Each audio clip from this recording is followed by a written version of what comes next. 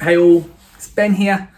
In this second kind of lockdown, I've been making a lot of art recently with little success. And I begin to ask myself, as quite a reflective person, what do I mean by success? What is the success that I'm actually looking for? Is it to make a certain amount of money? Is it to get a certain amount of sales? Is it to get likes on Instagram and Facebook? Or is it a generic sort of greatness? And we as humans, we so often desire to be great. We desire to be someone.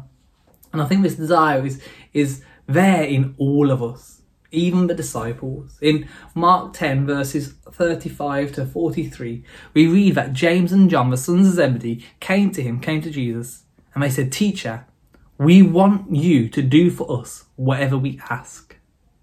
"What do you want me to do for you?"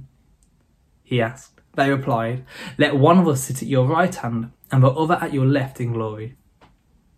"You don't know what you're asking," Jesus said. "Can you drink the cup I drink or be baptized with a baptism I am to be baptized with?" "We can," they answered.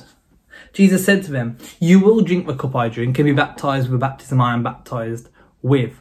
But to sit at my right or left is not for me to grant. These places belong to those for whom they have been prepared." When the 10 heard about this, so the other disciples, when the 10 heard about this, they became indignant with James and John. Jesus called them together and said, "You know that those who are regarded as rulers of the Gentiles lord it over them, and their high officials exercise authority over them. Not so with you. Instead, whoever wants to become great among you must become your servant, and whoever wants to be first must be slave of all. For even the Son of Man did not come to be served, but to serve, and give his life as a ransom for many." I've often read this passage and looked down upon the disciples as though I was better than them, kind of aligning myself with Jesus and thinking, what an insane thing for them to ask, as if I am any different. And I find it interesting that the other disciples become indignant with them as well.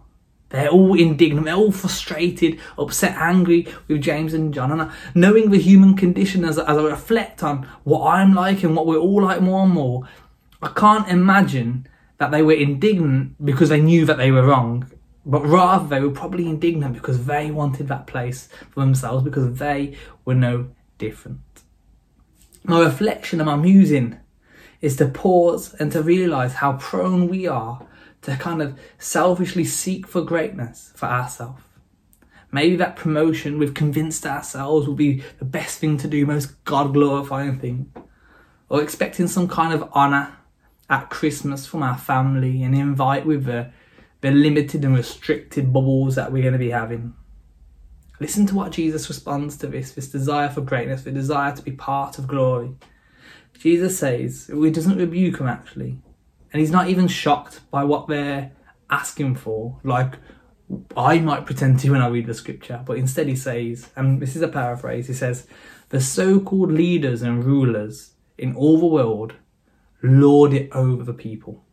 They apply pressure onto them. That's not to be so with you. Instead, if you want to be great, you must be a servant. If you want to be on top, you've got to be a slave of everyone." For Jesus, he says, the Son of Man, for Jesus, speaking about himself, did not come to be served by others, but to serve and give his life up for many others. My encouragement this time is, as I often find myself seeking for greatness, as we try to achieve some kind of standard, some level whereby we think that we're being honoured, let's seek, particularly in this festive season, to seek to honour others. As Jesus said, not to be like the Gentiles who want to lord it over and exercise authority, but rather to be like him and to serve others. Amen.